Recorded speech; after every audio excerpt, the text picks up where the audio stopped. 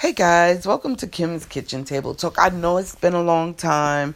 Been going through, I come from New York, the September 11th, all of the tributes and, all of the people we have lost. God bless and rest their souls. And also the people that are still here. God bless them also.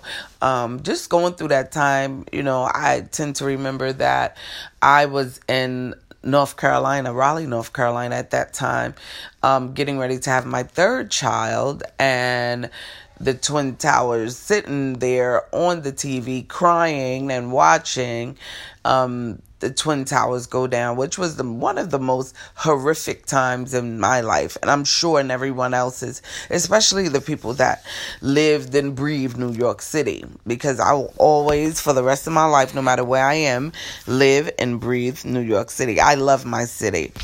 But today, since I haven't been here in a while, I wanted to come back with some brotherly love, because that day, nobody cared about attitudes. Nobody cared about where you came from, your background, your heritage. Everybody chipped in and worked as neighbors. Matter of fact, they gave their all. They gave their lives as neighbors, as just brotherhood, sisterhood, whatever they can do to keep things calm in the midst of the storm.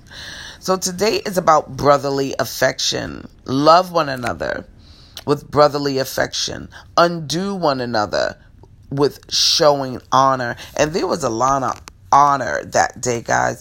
I mean, it was like, I come from New York, and usually we don't talk to nobody. We really don't.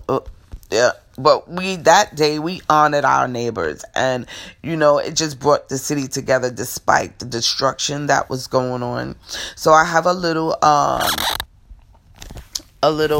something to read, a little devotional today. Do people describe you as a hugger? Am I a hugger? My grandson said I'm a hugger.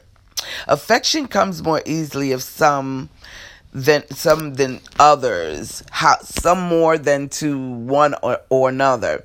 However, it is important to remember that genuine affection is not limited to physical touch.